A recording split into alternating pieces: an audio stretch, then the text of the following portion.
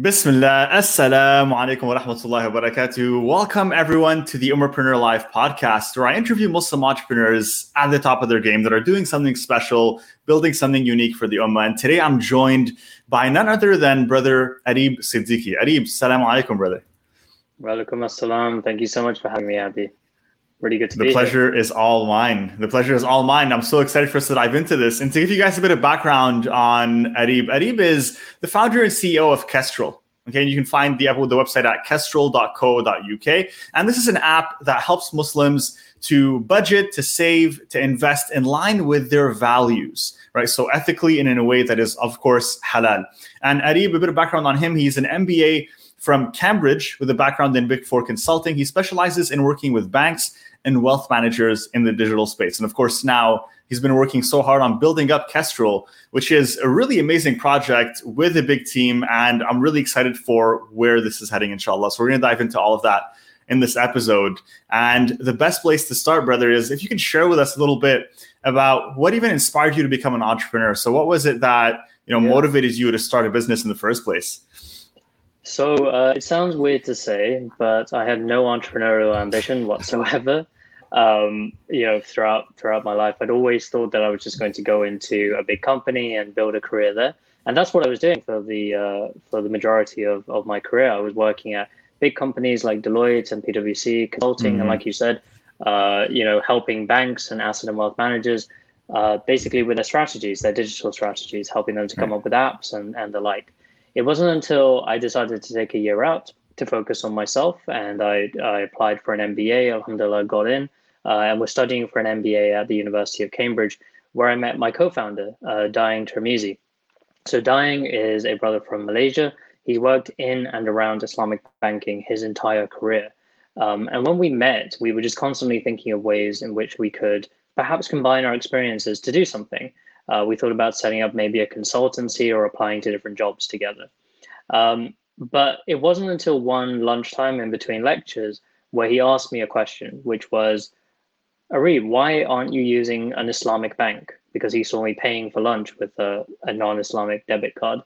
And I didn't really have a good answer for him. I started off saying, my parents signed me up for this when I was younger.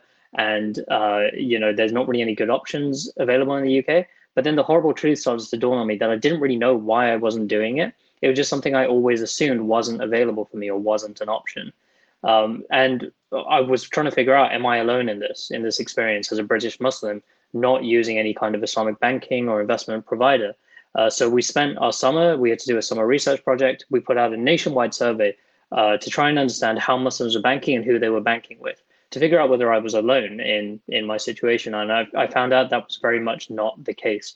The majority of Muslims, despite desiring some kind of Islamic banking or Islamic investment solution, very few of them were actually going out there and using it. And the reasons for that were varied, but mainly because they didn't know what existed and what was out there. And the things that did exist were not digitally convenient enough for them to actually use. So there's no real kind of app and no proper website which they could bank and invest from.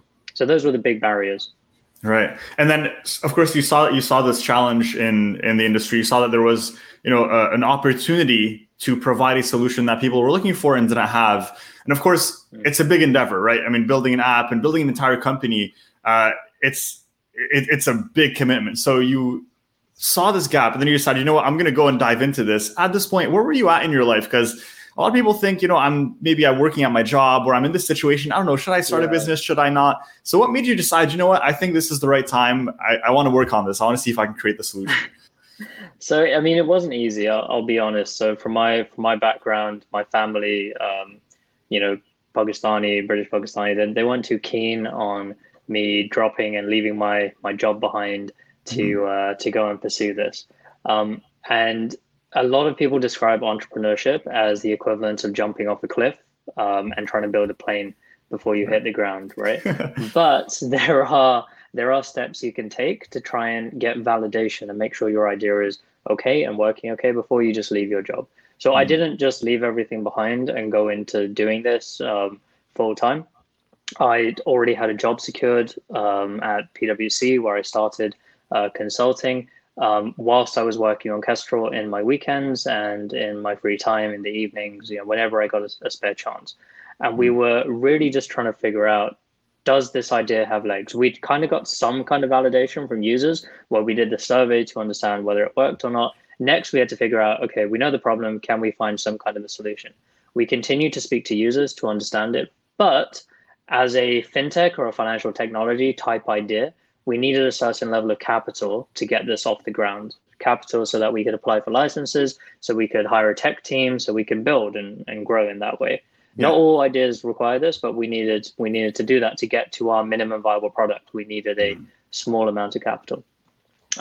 So we started pitching for investment. And the idea, we gave ourselves 6 months, and myself and Dayang, we said to each other, if we do not have some kind of investment in 6 months and some kind of product to show for this, then it's not going to work. We'll forget about it. Right. So we gave ourselves 6 months. We graduated in September. We were like, in September of 2019, we said by March 2020, if we don't have anything, we'll give up. And alhamdulillah, we got a lot of interest from different investors who knew what they were talking about, people who were running big banking institutions in and around Islamic finance. And alhamdulillah, that was great. So by January of 2020, we closed our first funding round for about £150,000. And alhamdulillah, it was our first real validation that not just people were willing to put money behind it, but it was people who knew what they were talking about were willing to do that. So that's when we decided, okay, we're going full time. We are all systems go on this idea. That's beautiful, mashallah. I love that. And I really, this is exciting because this is, something that so many people would love to do, and they have all these great ideas and they'd love to build it. And I think the biggest question that I always get is, Abby, brother, I have this amazing idea. How do I go and get funding? How do I go and, I need investors. And it's usually, of course, they're asking me this, but there's still nothing concrete. So I want to ask you, what was your experience like to go through that, right? And to actually secure funding? Did you have to put any systems in place? Did you have to build something first? What was that process like for you? So it's a bit tricky. I mean, typically what you would want to do is to show as much traction as possible before you were going to go out and pitch. But the first thing I'll say before any of this is if you don't need investment, then don't go for it, because it's an incredibly taxing, time-consuming process, which is going to take you away from the two things that matter the most, which are talking to customers and building your product. So this is going to take up all your time. We had to do it because we were a company that required capital. We couldn't get off the ground without a certain level of it in terms of, licenses and actually building the tech. A lot of people don't need it. A lot of people can bootstrap, do it off their own back, or actually get some profit through the door and reuse that. So I just wanted to start off and say, if you don't need to fundraise, then I wouldn't recommend it. In terms of what we did to try and allay anyone's fears and make sure that we were a valid and a valuable proposition for people, the pitch deck, making sure the pitch deck was incredibly clear and honed. We had to go through something like 20 iterations of it just in that first couple of months, because every person we spoke to, we'd learn something about. They'd ask us a question which we hadn't anticipated, and we would make a proper kind of nice page or some kind of answer to it and put it in the appendix. So making sure we had that pitch deck on point. But the biggest thing that people were evaluating us on, more so than anything else, was the team. What was our background? What have we done before? What have we worked on together before? All of those things were coming together. And time and time again, people were saying, for an entity like this, where it's quite hard to build that minimum viable product, that first prototype, without an initial outlay of capital, the main thing they're going to be evaluating us on were ourselves and what we looked like and what we did. So myself, my background being in consulting before, and strategy consulting for some pretty big firms with some pretty big clients, that really helped. People had seen that I wasn't just doing this for the first time. I'd done similar types of things in the past. Dayang, with his background in banking and operations and Islamic finance, really helped add some gravitas and some weight to it. We really had to, though, show that we had a tech kind of ability, some kind of function, because me with the strategy, Dayang with the operations, we were missing tech. And thankfully, alhamdulillah, we had someone within Dayang's network, an old school friend of his, who was the CTO for one of the biggest e-commerce firms in Malaysia at the time. And we managed to convince him to come on board, and we're very glad that he did. So Irfan Radzi came on as our CTO. And the final piece of the puzzle that we were kind of lacking was that, we were three kind of 20-something guys who were trying to set up this big company, claiming that we were going to change the face of Islamic finance. Unfortunately, a lot of people don't give you a lot of weight when you are relatively young. I think that's something we kept on finding out as we kept on pitching. So we realized that something had to change there. And another thing that we were perhaps lacking was when it comes to finances, the regulatory side and the compliance side is really, really important. So Alhamdulillah, we managed to convince my dad. My dad is he's runs his own financial crime consultancy, has worked in and around as head of audit for some of the biggest banks in the UK, and is a real compliance expert. So we managed to bring him on as the fourth co-founder, as our chief financial officer, and that really helped add some weight and some gravitas to our offering. So a long-winded way of me saying that the team was the ultimate thing that convinced people with us. A bit different from other startups, but that's what worked for us. I love that, mashallah. That's actually, I love how you really clearly broke it down, and you mentioned all the different, facets that you had to put together to be able to qualify and access funding. And that's really something that a lot of people miss. And if I understand correctly, you spent months putting together, your business plan and your pitch and your team in order to then be able to access that funding, right? So it wasn't just, hey, I have this idea. Here's what I think it should be. Now give me £40,000, which unfortunately I see a lot of that happening, guys. So take note. This is what you should be doing. This is the right way to do it, mashallah. So thank you for sharing that. I want to ask you, based off what you shared with me, because now I see you have a big team, mashallah. We go on the website, we go in the about section, and I saw that you're, I think, over 10 people right now working on this. So pretty massive project. So go ahead. About 14, 15 people. 14, 15, mashallah. Yeah. So yeah, big number of people, man. So what was that journey like, going from, starting off with those 4 initial people, yourself, your co-founder, and the tech specialist, as well as your father, and then growing and scaling to now a 14, 15 person team? Because especially as a startup, we have to make sure we still, have our people that are in line with our values. They understand the company culture. They understand the mission. How much time did it take you to scale? And what was that experience like for you? We had to scale up relatively quickly because we realized the task was quite large at hand. Initially, the first prototype was something that we can build with a very rough and ready team. Irfan is our CTO.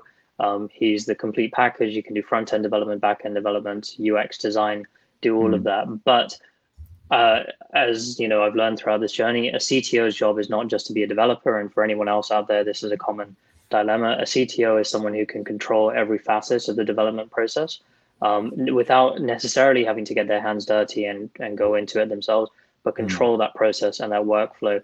And one of the biggest risks that a lot of startups fall into is being unable to meet deadlines and to plan appropriately with the cash that they have towards, set towards that goal. Because if you can't meet that within a certain time period, then, a lot of investors are going to start losing faith in you. So we had to build out that team. So it started to grow quite organically, with Irfan having quite a big network of people within Malaysia who he knew in all these different areas, from front-end development, back-end development, user design process. And, we would just put out feelers, come speak to them, interview them. Sometimes we didn't think they'd be a good fit for the company. The startup lifestyle is very different from working for a big corporate. It can mean, a lot of hours, a lot of late nights, a lot of weekends, for not very much upfront reward, but for the promise of the big idea and the big picture to come. That doesn't suit everyone, and that's fine. But we had to find those people that did. So it was at first a little bit tricky convincing people. But alhamdulillah, once we got 4 or 5 people out there and we, started to get recognized in certain publications and alhamdulillah winning certain awards and things like that, it became a lot easier to get the word out there about what we were doing and to hire people. So our tech team are all based out in Malaysia, and there's a really cool kind of culture that has developed there, which I hesitate to say frat house, but that's kind of what it sort of turned into a little bit. Because when we started developing Kestrel in earnest, the lockdown had just occurred, right? Not just in the UK, but in Malaysia as well. So we're in the situation where we were trying to design an app and everyone was working remotely. And it's not the easiest thing to do a design sprint and to do everything remotely. And, there are softwares and things to do that, but it wasn't very organic and it wasn't helping the creative process. So we made the decision to rent an Airbnb as the kind of proxy Kestrel office and our developers, that we had about five or six of them at the time, all quarantined together within that Airbnb to really kind of help fuel the creative process. So they were quarantined together for about a month and a half during that initial lockdown in Malaysia. And it really, really helped. That was the first version of the app that was developed. You know, they were night and day thinking about different things, but not in like a structured office type format. You know, they had like a PlayStation and a football table and, you know, all this other kind of stuff. But it really kind of helped them to design that initial version of the app. And that is the culture that has sort of developed out there within the team. In the UK, it's a little bit different. We're a little bit more formal. You know, I quite often have to wear a suit and tie and talk to investors. Our legal team and the finance guys are all over here. So it's a little bit of a different vibe, probably a bit more formal, whereas Malaysia is kind of where all the fun happens. It's interesting you say that, because right now we work in an environment that is very much, disconnected physically, but connected virtually, right? And so as you know, I mean, my team, one is in Egypt, Yusuf, and another one is in Pakistan, Babar. So, I mean, we're, all over the country, all over the place, essentially, right, in different countries. And alhamdulillah, we stay connected, virtually. We have, our little in-house communication like Slack and Discord, etc. But what you're essentially sharing with me here is that there was a certain level of, I would say, synchronicity that you wanted to achieve, and that you had trouble achieving, virtually, and you wanted to get in one space, and you wanted to brainstorm together, and you wanted to work together on this, within the same room. Do you feel like when you're creating this kind of big project and you need all hands on deck, that it makes a difference to do that versus, being connected online and doing Zoom meetings and chatting on Slack, etc.? Yeah. So I think certainly now, now that we're over a year into various lockdowns and coronavirus, where Zoom fatigue I think it is a real thing. I think people get tired of constant back-to-back meetings, of sitting silently and waiting until you're called on, of, keeping your camera off because you're trying to do something else at the same time, and that can happen. I think there is something to be said for being present, for being in a room around other people. It can just make you go up a couple of levels, just in terms of, creatively, your thought process, just being more present and in the moment. That can definitely help. There's a lot of benefits to remote working as well. A lot of our team actually have, families and young kids and all of that, and remote working really, really works well for them. And I'm not saying that we don't do that, because absolutely we do. But when it comes to those kind of design sprints, we use this Google design sprint type methodology over a 5-day process. It does kind of help to have everyone in one place, all working together, whiteboards, sticky notes, all that kind of thing. It's what's worked for us so far. Yeah, that's interesting. And, I love it because you kind of decided, okay, all hands on deck. Did you travel to Malaysia to do this as well? Did you go yourself? Unfortunately, I can't right yet until I get fully vaccinated. Malaysia. Okay, right. Really okay, so this is still pretty travel recent. Policy. It's so this pretty is recent, pretty. Yeah. Okay, yeah. I went on your website. I can see that right now you're very much in the stage where I believe you've already developed the functionality where people can connect their bank accounts, they can track their finances, so they can budget. What are some other Here, let's rewind a little bit. What's the first functionality that you actually decided to build out as your minimum viable product? Yeah. And what are the future ones that we can expect from Kestrel, right? There's a bit of a story. There's a bit of a story here. When we initially went into this, from that first survey we ever did when we were on the MBA, we came out of that thinking minimum viable product is a debit card linked to an app, this kind of digital bank, which had really been taking off in the UK. There were all kinds of digital banks that were popping up, people like Monzo and Starling Bank. So we thought we'll just do the same thing and say it's for Muslims. But we'd made this really kind of, what I know now is a kind of a schoolboy error when you're talking to customers, which is you're focusing entirely on solutions and asking them what the solution should be, as opposed to focusing in on the problem that they're actually experiencing. So initially when we were pitching, we were talking about this debit card linked to an app. As I learned more about how to talk to customers properly, asking them more general questions around the problems, like what's the hardest part about the problem that you're facing today? What have you done to try and solve this problem? What don't you like about the solutions you've tried already? All of these very sort of not very specific questions, which will really kind of make me understand the pain point they're experiencing more. It wasn't a debit card that was going to solve those things. And when we asked them, look, if we produce a debit card, would you like that? people would say yes, but it was more sort of the cherry on top as opposed to the thing which is really addressing the pain point. The real problem Muslims were facing was how to amass and grow their wealth in line with their religious values without feeling like they had to compromise by taking on interest, by investing in things they didn't understand, or just not investing whatsoever. That was the real kind of crux of the problem. So we went back to the drawing board and we thought, well, what is the personal finance journey? What is it that people need to do within that? And it's broken down into a few key steps. Number one, budgeting, making sure you've got more money coming in than you have going out and you know exactly what you should be spending on.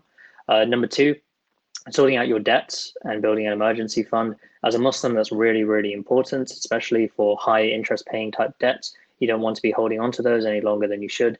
Number three, figuring out your short-term goals versus your long-term goals. Short-term goals are things that you want to achieve in the next 5 years, things that you want to, maybe it's a deposit for a house or buying a car or saving up for a wedding. And then number four is figuring out your long-term goals. These are typically like retiring, your pension, sending kids to school, that kind of thing. The reason we differentiate between short-term and long-term is because in the short term, you're much better off saving for those types of goals instead of investing. Because, as you know, investments run a certain amount of risk.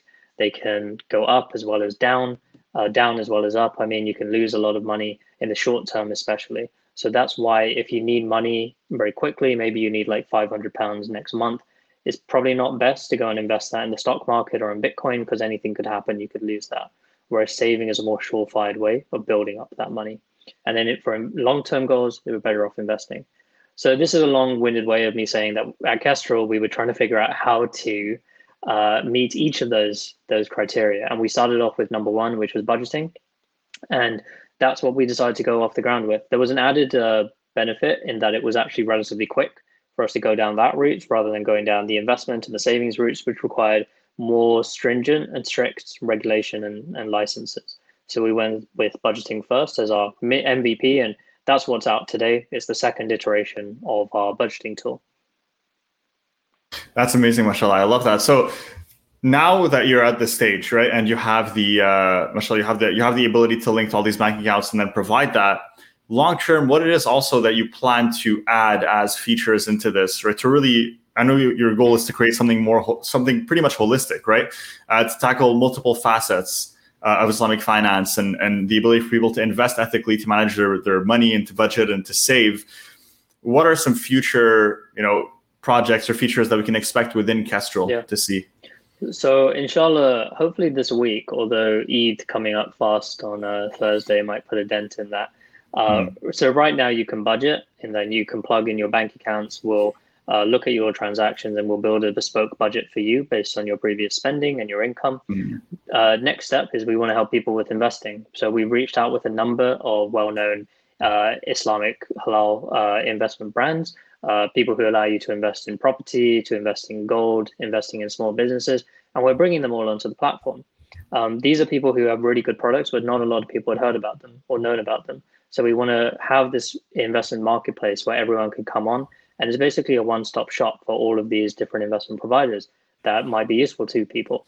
So that's what we're launching next, inshallah, in just a week's time. Maybe when this is out, maybe it will already be out, inshallah.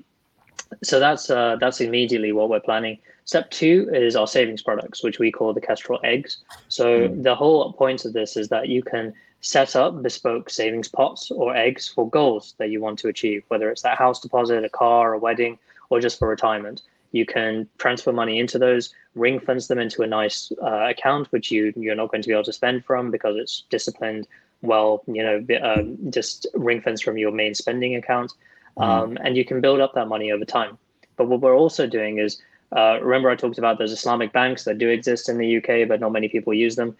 We are partnering with those banks to actually, the money which you are deposited in those pots, you can generate a halal return on them instead of interest, which a lot of Muslims forego. They just put their money into a current account, which is getting eroded away by inflation every single month.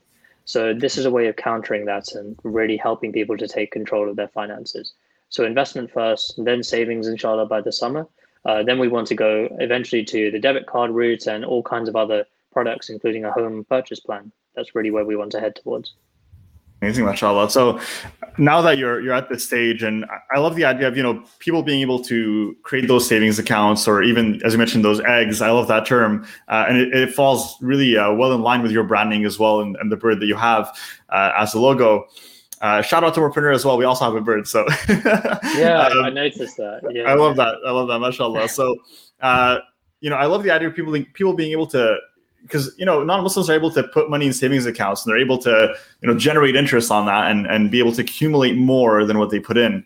Unfortunately, Muslims who want to avoid interest in riba don't have that option. So it's really great that you guys are bringing that option for Muslims to be able to benefit from, and it's interest free. So if you don't mind me asking, how does it work, right? Because it is interest free. So where's that extra money coming from exactly? So the way in which a lot of Islamic banks generate a return or a halal profit as opposed to interest, it's basically all about what they're doing with people's deposits. So conventional banks, which are non-Islamic, they're lending your money out. Whether it's a current account or a savings account, 70 to 80% of that money is being lent out for all kinds of purposes, to big businesses, people you may agree with and you may not agree with, and they generate a return on those loans, interest. Which they'll give some of it back to you if you have a savings account, but most of it they keep. And that's how banking works. That's called fractional reserve banking. What Islamic banks do is they do something similar, but they only lend out that money. First of all, it's a completely Islamic Sharia structured product, so there's no interest involved. But secondly, they only lend it out to certain halal providers. So a lot of it goes towards home purchase products here in the UK. So that money is lent out to people taking out Islamic mortgages who pay a rate of return every single month, and some of that money is shared back to you. So it's trying to take it away from interest, and not just the money which is received, trying not to base that on interest, but also in the contracts which are drawing it up, if that makes sense.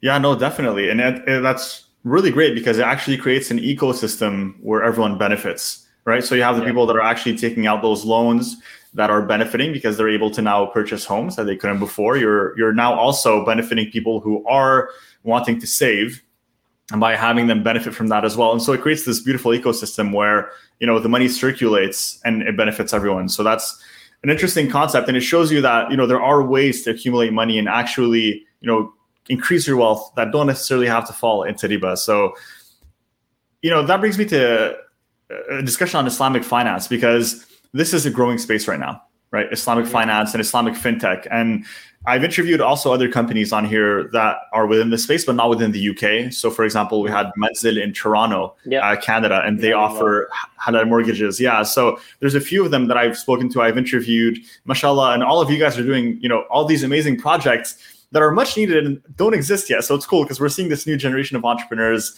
these young Muslims that are coming up and seeing this need and realizing, look, we also need a solution. It's not fair that everyone else has one, but we don't.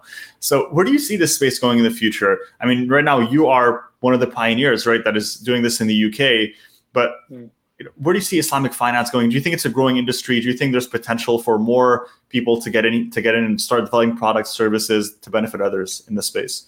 Yeah, we sort of saw a boom in these Islamic finance or these Islamic fintechs, which began maybe about 5 years ago. Wahid Invest is a very big name, a robo-advisor who set up in the US, and now they've gone worldwide. I think they completed the biggest funding round for about 25 million from Saudi Aramco late last year, mashallah. So, they've been killing it. And there's been a lot of people who popped up since then, including us. I think it is growing. We are going to see new people entering. We are already seeing new people entering the market. But I think we're going to also start seeing some people dropping out as well. Unfortunately, that's what happens with startups and entrepreneurship. It doesn't always work. I think we're going to see, and we already are seeing, some consolidations, people partnering up and working together. We like to see ourselves as collaborating with as many people as possible, bringing people onto our marketplace, those investment providers. So you'll be seeing people doing that. You'll be seeing, I think, some people falling out the race entirely, unfortunately. So I think there is going to be a correction within it, and a few big players will emerge later down the line. I think it's also worth mentioning that there are, the bigger Islamic banks which do exist in the UK and in some other parts of the world, which they set up and they came in maybe like the best part of 3 decades ago to help Muslims at that time who were really struggling for loans, for mortgages, for just a place to put their money. And I don't want to put down the work that they did because it was incredible, it was exemplary, and we're following in their footsteps. But I really hope, and what we're trying to do at Kestrel is that we can work together with those people who came before us, with those banks, because they really have the real capital and the real firepower to take things that we're doing and make them scale.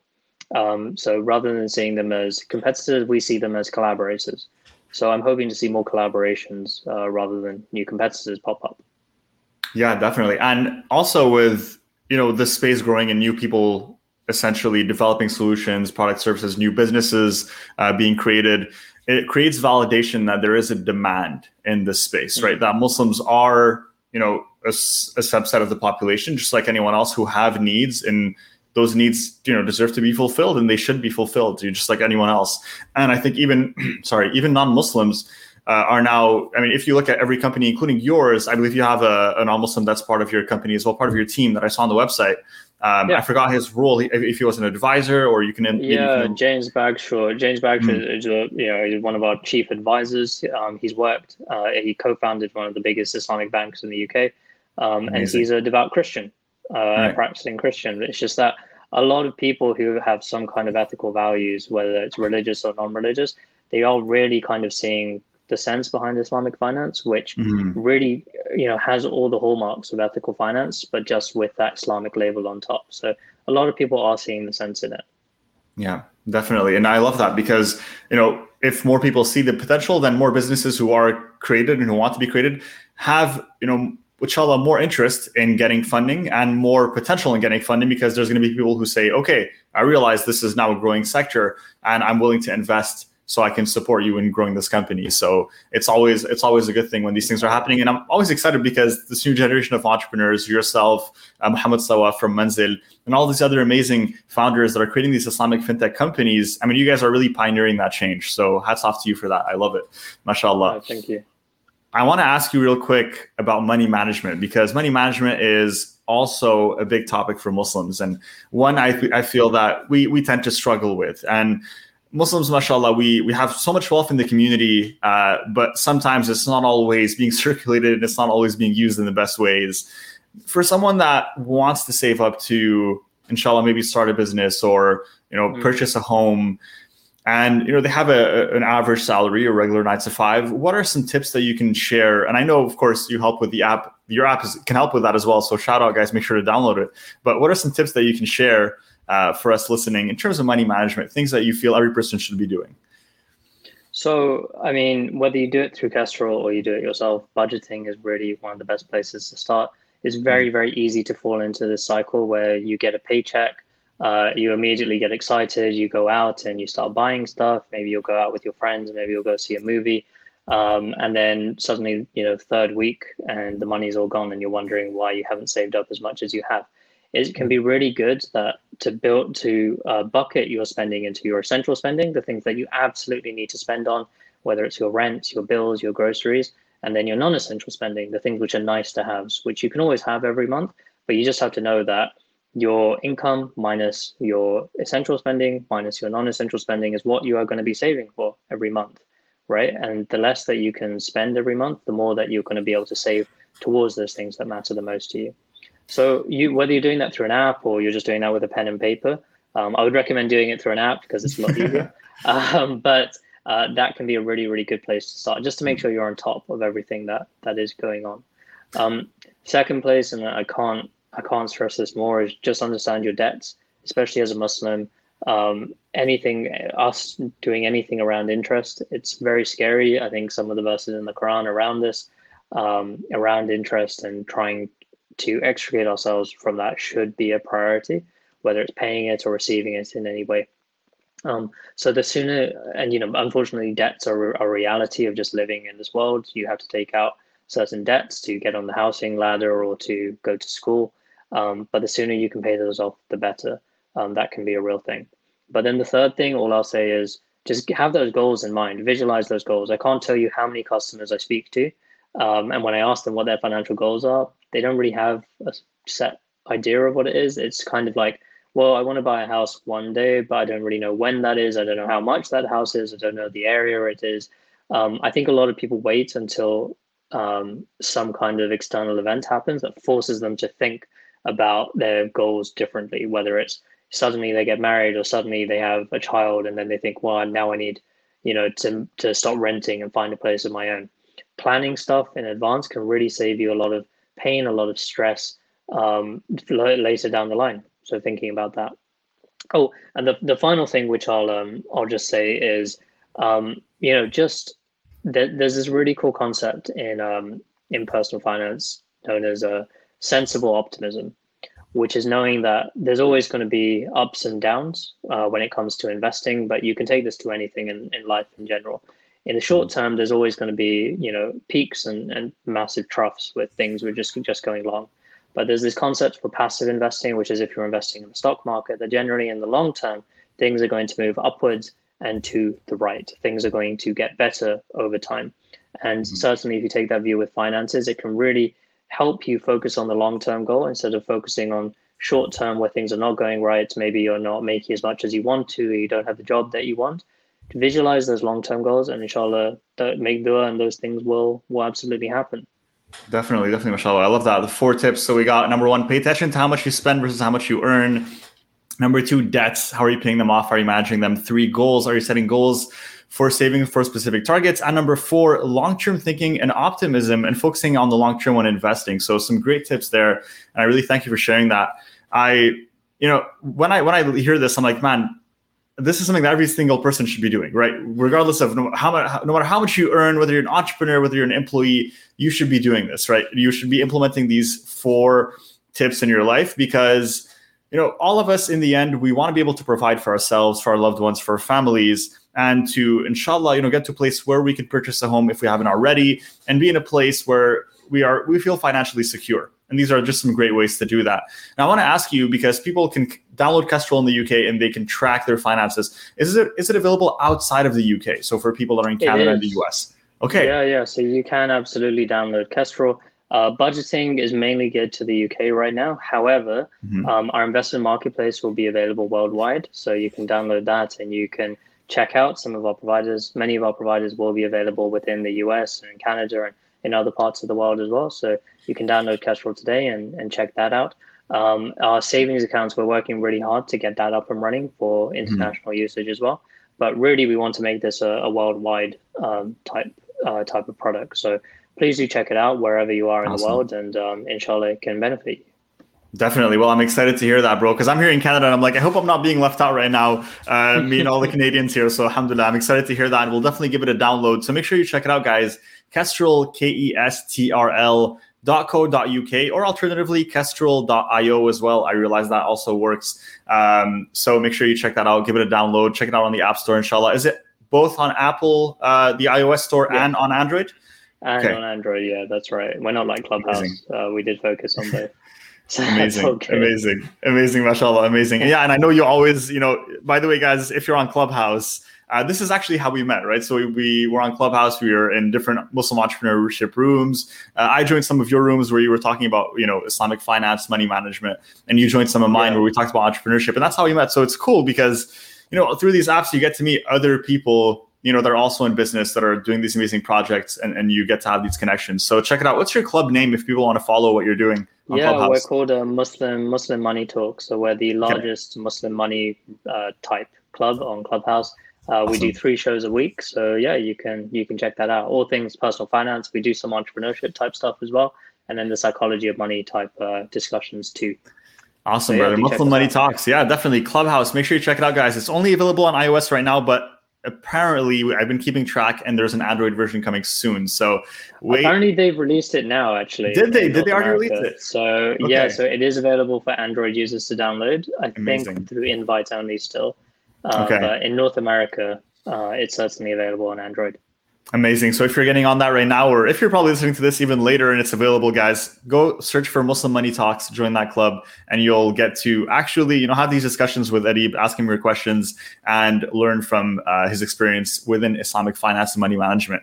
Now, I want to ask you a question that I ask every single guest that comes on the show, and it's the following, which is, if you could meet Eddie when he was just starting off, he was still in, having whether it's dinner or lunch with his friends, and they were having that discussion, right, about, why are there no solutions for Muslims? Why are there no Islamic banks to be able to save and invest?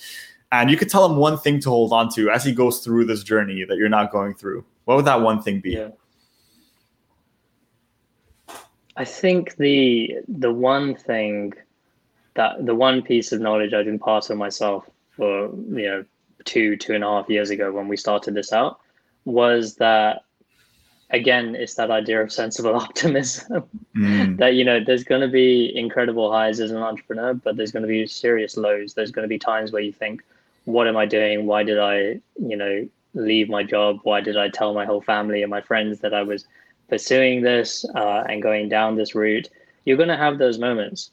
But I think it all starts with what we talked about at the very beginning, which is the team. When you surround yourself with people who, like, I fundamentally believe every person at Kestrel is better than me. And that's why we hired them in some way, right? When you surround yourselves with excellence, with people who know what they're doing, people who have your back and, have your same kind of philosophy and thinking and culture, then those are the people that are going to help you through those dark times. There's a great essay out there by Paul Graham, who's the founder of the Silicon Valley-based accelerator called Y Combinator. And the essay is called 18 Reasons Why Startups Fail. And the number one reason on that list is single founder teams. So people who are founding companies on their own. It can absolutely work for many people. There are always exceptions to the rule. However, I think the quote goes that the trials and tribulations of being a founder can be so burdensome that few people can actually bear them alone, and it breaks a lot of people. So we're surrounding ourselves with a good team of people who have your back. I'm not saying yes men, sycophants who are just going to agree with everything you say. There should be healthy discussion and dispute and all of that. But that good team are really the people that are going to see you through those dark times.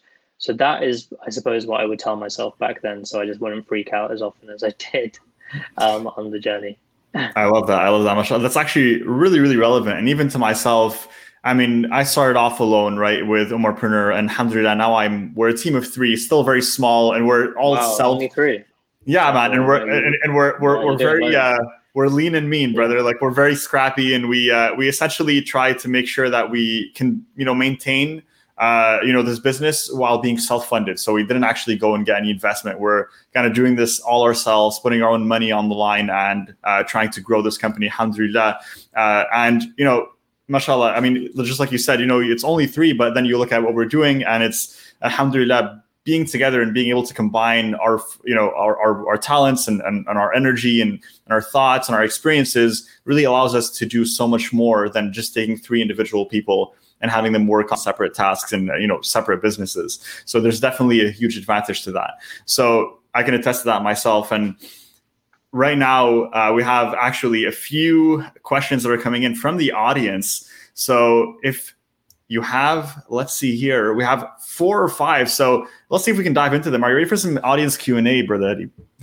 Yeah, let's do it. All right, mashallah. All right, awesome. So we got a few here actually that have started being sent in. So we're gonna go and dive into some of those, because I want to make sure we also get your questions answered, guys. This is why you're live on this podcast. So we're gonna give you that benefit. So one is by brother Nauman. How well do you perform the design sprint? Do you run them or do you hire consultants? It's an interesting question, actually. I like that. Yeah, no, definitely. So we thought about consultants, getting someone in to do design sprints, but it's something that we'd gone through on our MBA courses. We'd gone through different methodologies. We settled on one, which was the Google Sprint. We had some friends who were working at Google who just took us through their methodology and what they used. They were kind enough to step in and help us out.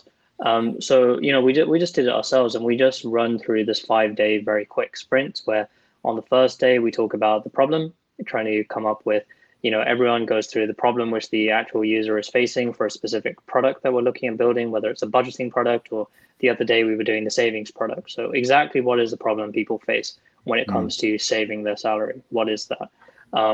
The second day is we start thinking about solutions, how to actually pick out those problems, actually designing a solution for it. what that's going to look like on the app, whether we're building it in a timeline view, whether people are going to, exactly how they're going to interact with it. The next 2 days are prototyping. So we use something called Figma. Figma is this great way of not building the full app, but you can actually build a version of the app within this really cool prototyping type software, which people can click through and get a really good idea of the look and the feel of it. And then Friday is all about testing. So we'll have lined up between 5 and 10 testers. We'll put them in front of this Figma prototype and get them to play around with it and get their feedback. And then, depending on the feedback, the process begins again and again and again, iterating until we're at a point where we feel that we can actually implement it and put it into the app. So that's the process we use. So in short, we don't use a consultant. We do it in-house ourselves. Right. Awesome. And I love that because, as a startup, there are benefits to bringing a consultant. But I think also when you do have a team in place, there is also a great benefit in trying to figure it out yourselves and trying to do things yourself because, if you fail, it's not really a failure, but a learning experience. And if you succeed, then you start developing that confidence in your ability to do so, right? So in both directions, whether it ends up being a success or a learning opportunity, there is benefit in both. There's a few more questions here, so we'll go and dive into the next one, inshallah. And this one is how this Islamic fintech app, so Kestrel, can help or increase social Islamic financing like zakat campaigns or charity like sadaqah. So do you guys actually touch on that? Question. Yeah. I should have mentioned this before, but we partnered with a very well-known Zakat Foundation in the UK called the National Zakat Foundation. It's the first and the biggest, and I think the only Zakat Foundation that focuses specifically on helping Muslims in the UK.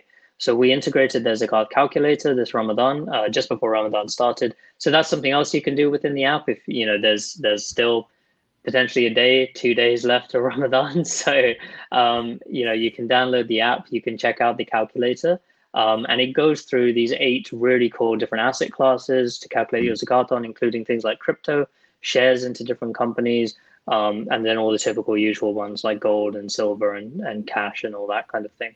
You can calculate your zakat and you can donate that directly through the Kestrel app itself. In the future, I really want to onboard a bunch of other charities as well, so you can give sadaqah.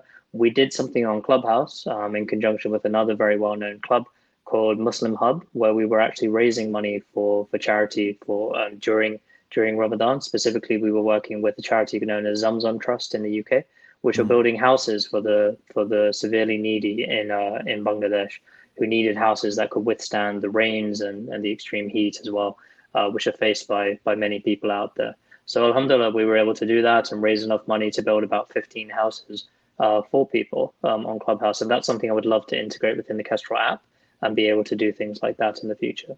But for now, we are working with National Zakat Foundation for the zakat. And thank you for reminding me that is something else that we do.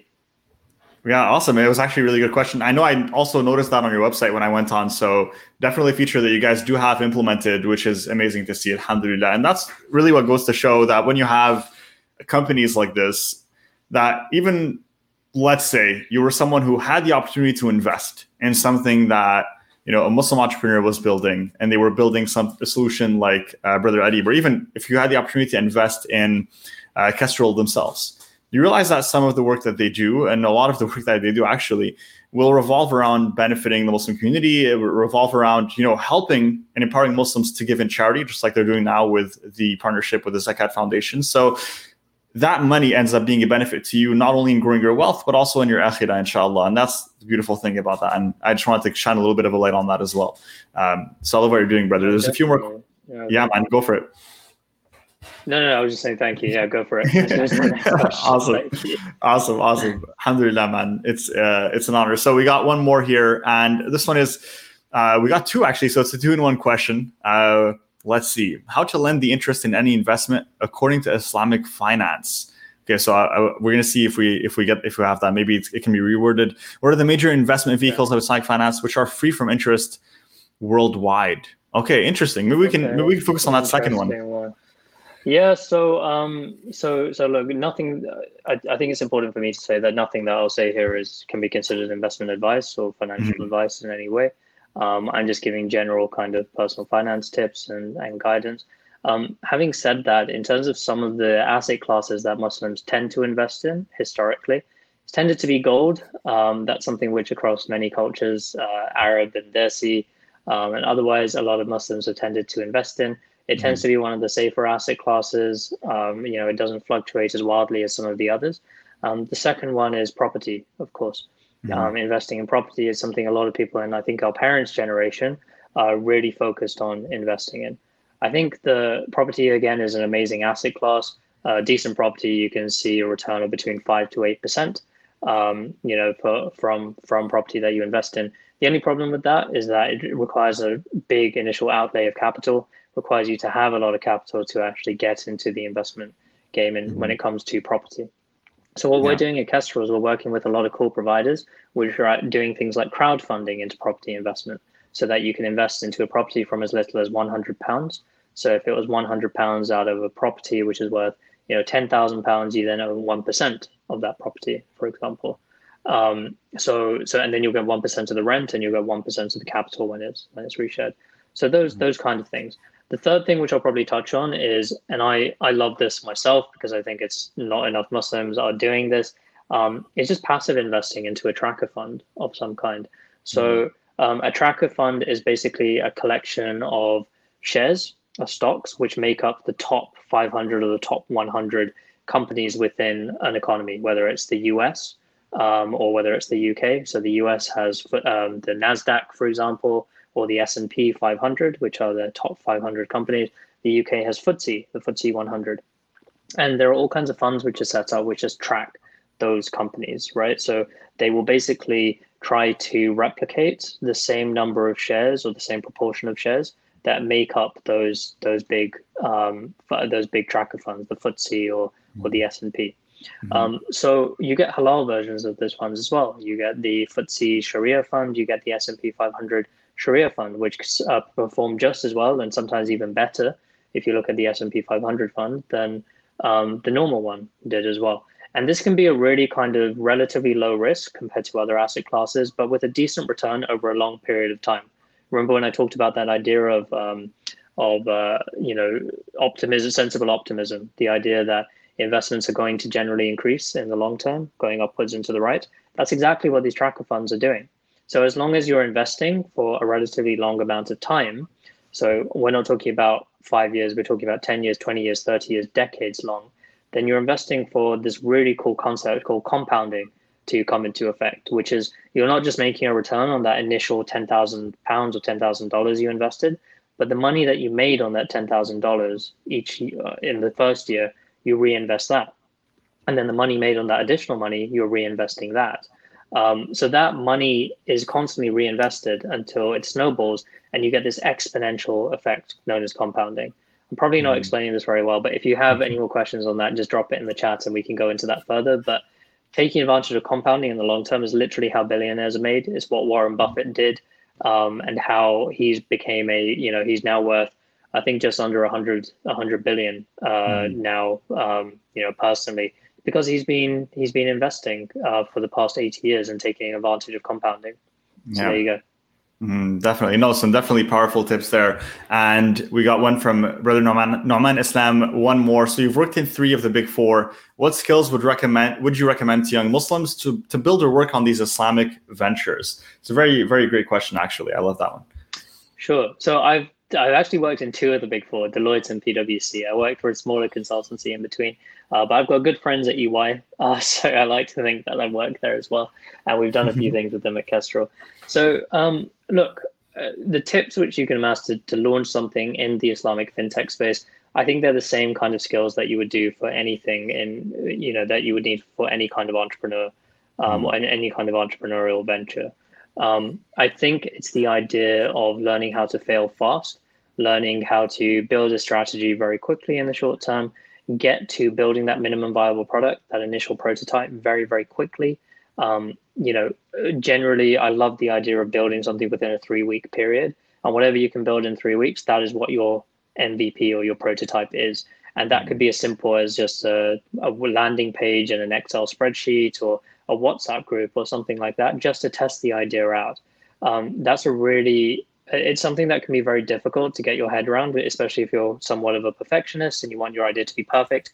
But just doing anything that you can to try and solve the problem in some kind of way is the best kind of show of validation to an investor or to yourself or to any kind of stakeholder that you can have, rather than spending 6 months to a year building a product that wasn't going down the right path in the first place, right?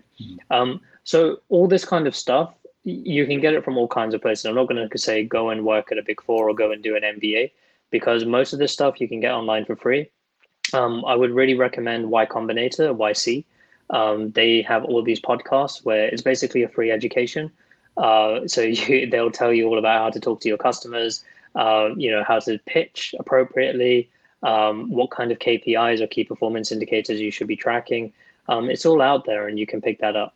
But the biggest thing that I would say is just whatever idea you have, just start doing it. Don't wait. Just start doing it in some way, shape, or form, because that's the best education you're going to get there. Mm-hmm. I hope that answered the question. Well, definitely did for me. So I love that. And I love I love what you suggested, because a lot of people do get stuck on that. They get stuck on the part of I want to build something and it's never ready because it can always be better. And there's always more that I can add to it. And this is a trap that many entrepreneurs fall into, unfortunately. And it ends up being, this type of action paralysis where they're now unable to release the product and they're unable to actually launch the business. And it takes them months and years instead of, just taking a few weeks, build something, test it out, and then go and, add all the bells and whistles and make it perfect. Oh, yeah. Right. Yeah, absolutely. Absolutely. And also don't be afraid of talking to other people, because I know a lot of people who are like, well, if I tell them my idea, they're going to steal it. And I used to fall into that trap as well. I think the thing is, look, ideas are a dime a dozen. If you have the idea, I can guarantee there's at least 12 other people out there who have been thinking the exact same thing. But the thing which will differentiate you from them is having the actual willpower and just the strength to actually go out there and build something. That's the hard part. The idea is easy. It's actually building the thing that is going to 100%. Take time and really separate the wheat from the chaff, so to speak. So yeah. 100%, brother. Well, this episode was insightful for me. It was valuable. There were many gems and insights shared. And honestly, I just hope that everyone listening, make sure that you've taken notes, because some of these tips that we talked about today, the money management tips, and also strategies about how to prepare to pitch investors, as well as so many other topics that we touched upon, I'm sure will benefit all the entrepreneurs that listen to this podcast, inshallah. So, Brother Adib, thank you so much for coming on, man. How can people go and support you and follow Kestrel and stay up to date and, just be part of your journey? Yeah, so if you head over to kestrel.io, so that's KESTRL.io, you can download the app. You can also sign up to our newsletter. We're doing a bi-monthly newsletter where we'll share with you podcasts, articles, tips, and also new features within the app. So you can sign up to that, inshallah.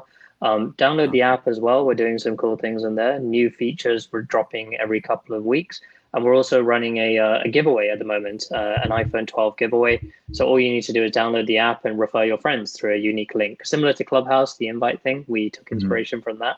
So refer your friends. The more friends you invite, the more entries into the giveaway. So that's open to anyone. So please do refer your friends, and download Kestrel is the best way. Otherwise, you can get in touch with me on LinkedIn, Arib Siddiqui. Just find me, Arib Siddiqui Kestrel, and I'm more than happy to help people. Awesome, brother. Well, let me ask you guys, on which podcast do you get to listen and then get a chance to win an iPhone 12? Well, you get to do this on the Ummahpreneur Live podcast. Thanks to Brother Arib Siddiqui. Go and sign up for that newsletter, guys, and participate in the giveaway and spread the word, because this is an app worth sharing. And inshallah, they will keep building and working on it and making it better and better. And I'm so excited to see what's in store for their future. So inshallah, maybe we'll even bring you on in a couple of months once there's a few more releases and talk about that as well. I'd love to be back. Thank you so much for having me this time around. It's been one of the best podcasts I've done. So thank you so much. Alhamdulillah. It's an honor, brother. It's an honor. Thank you so much, guys, for listening. And make sure to subscribe and rate the podcast. Whether you're watching on YouTube or listening on Spotify or Apple Podcasts, make sure to follow and support. And we'll see you in the next episode, guys. Take care. Assalamu alaikum. Assalamu alaikum.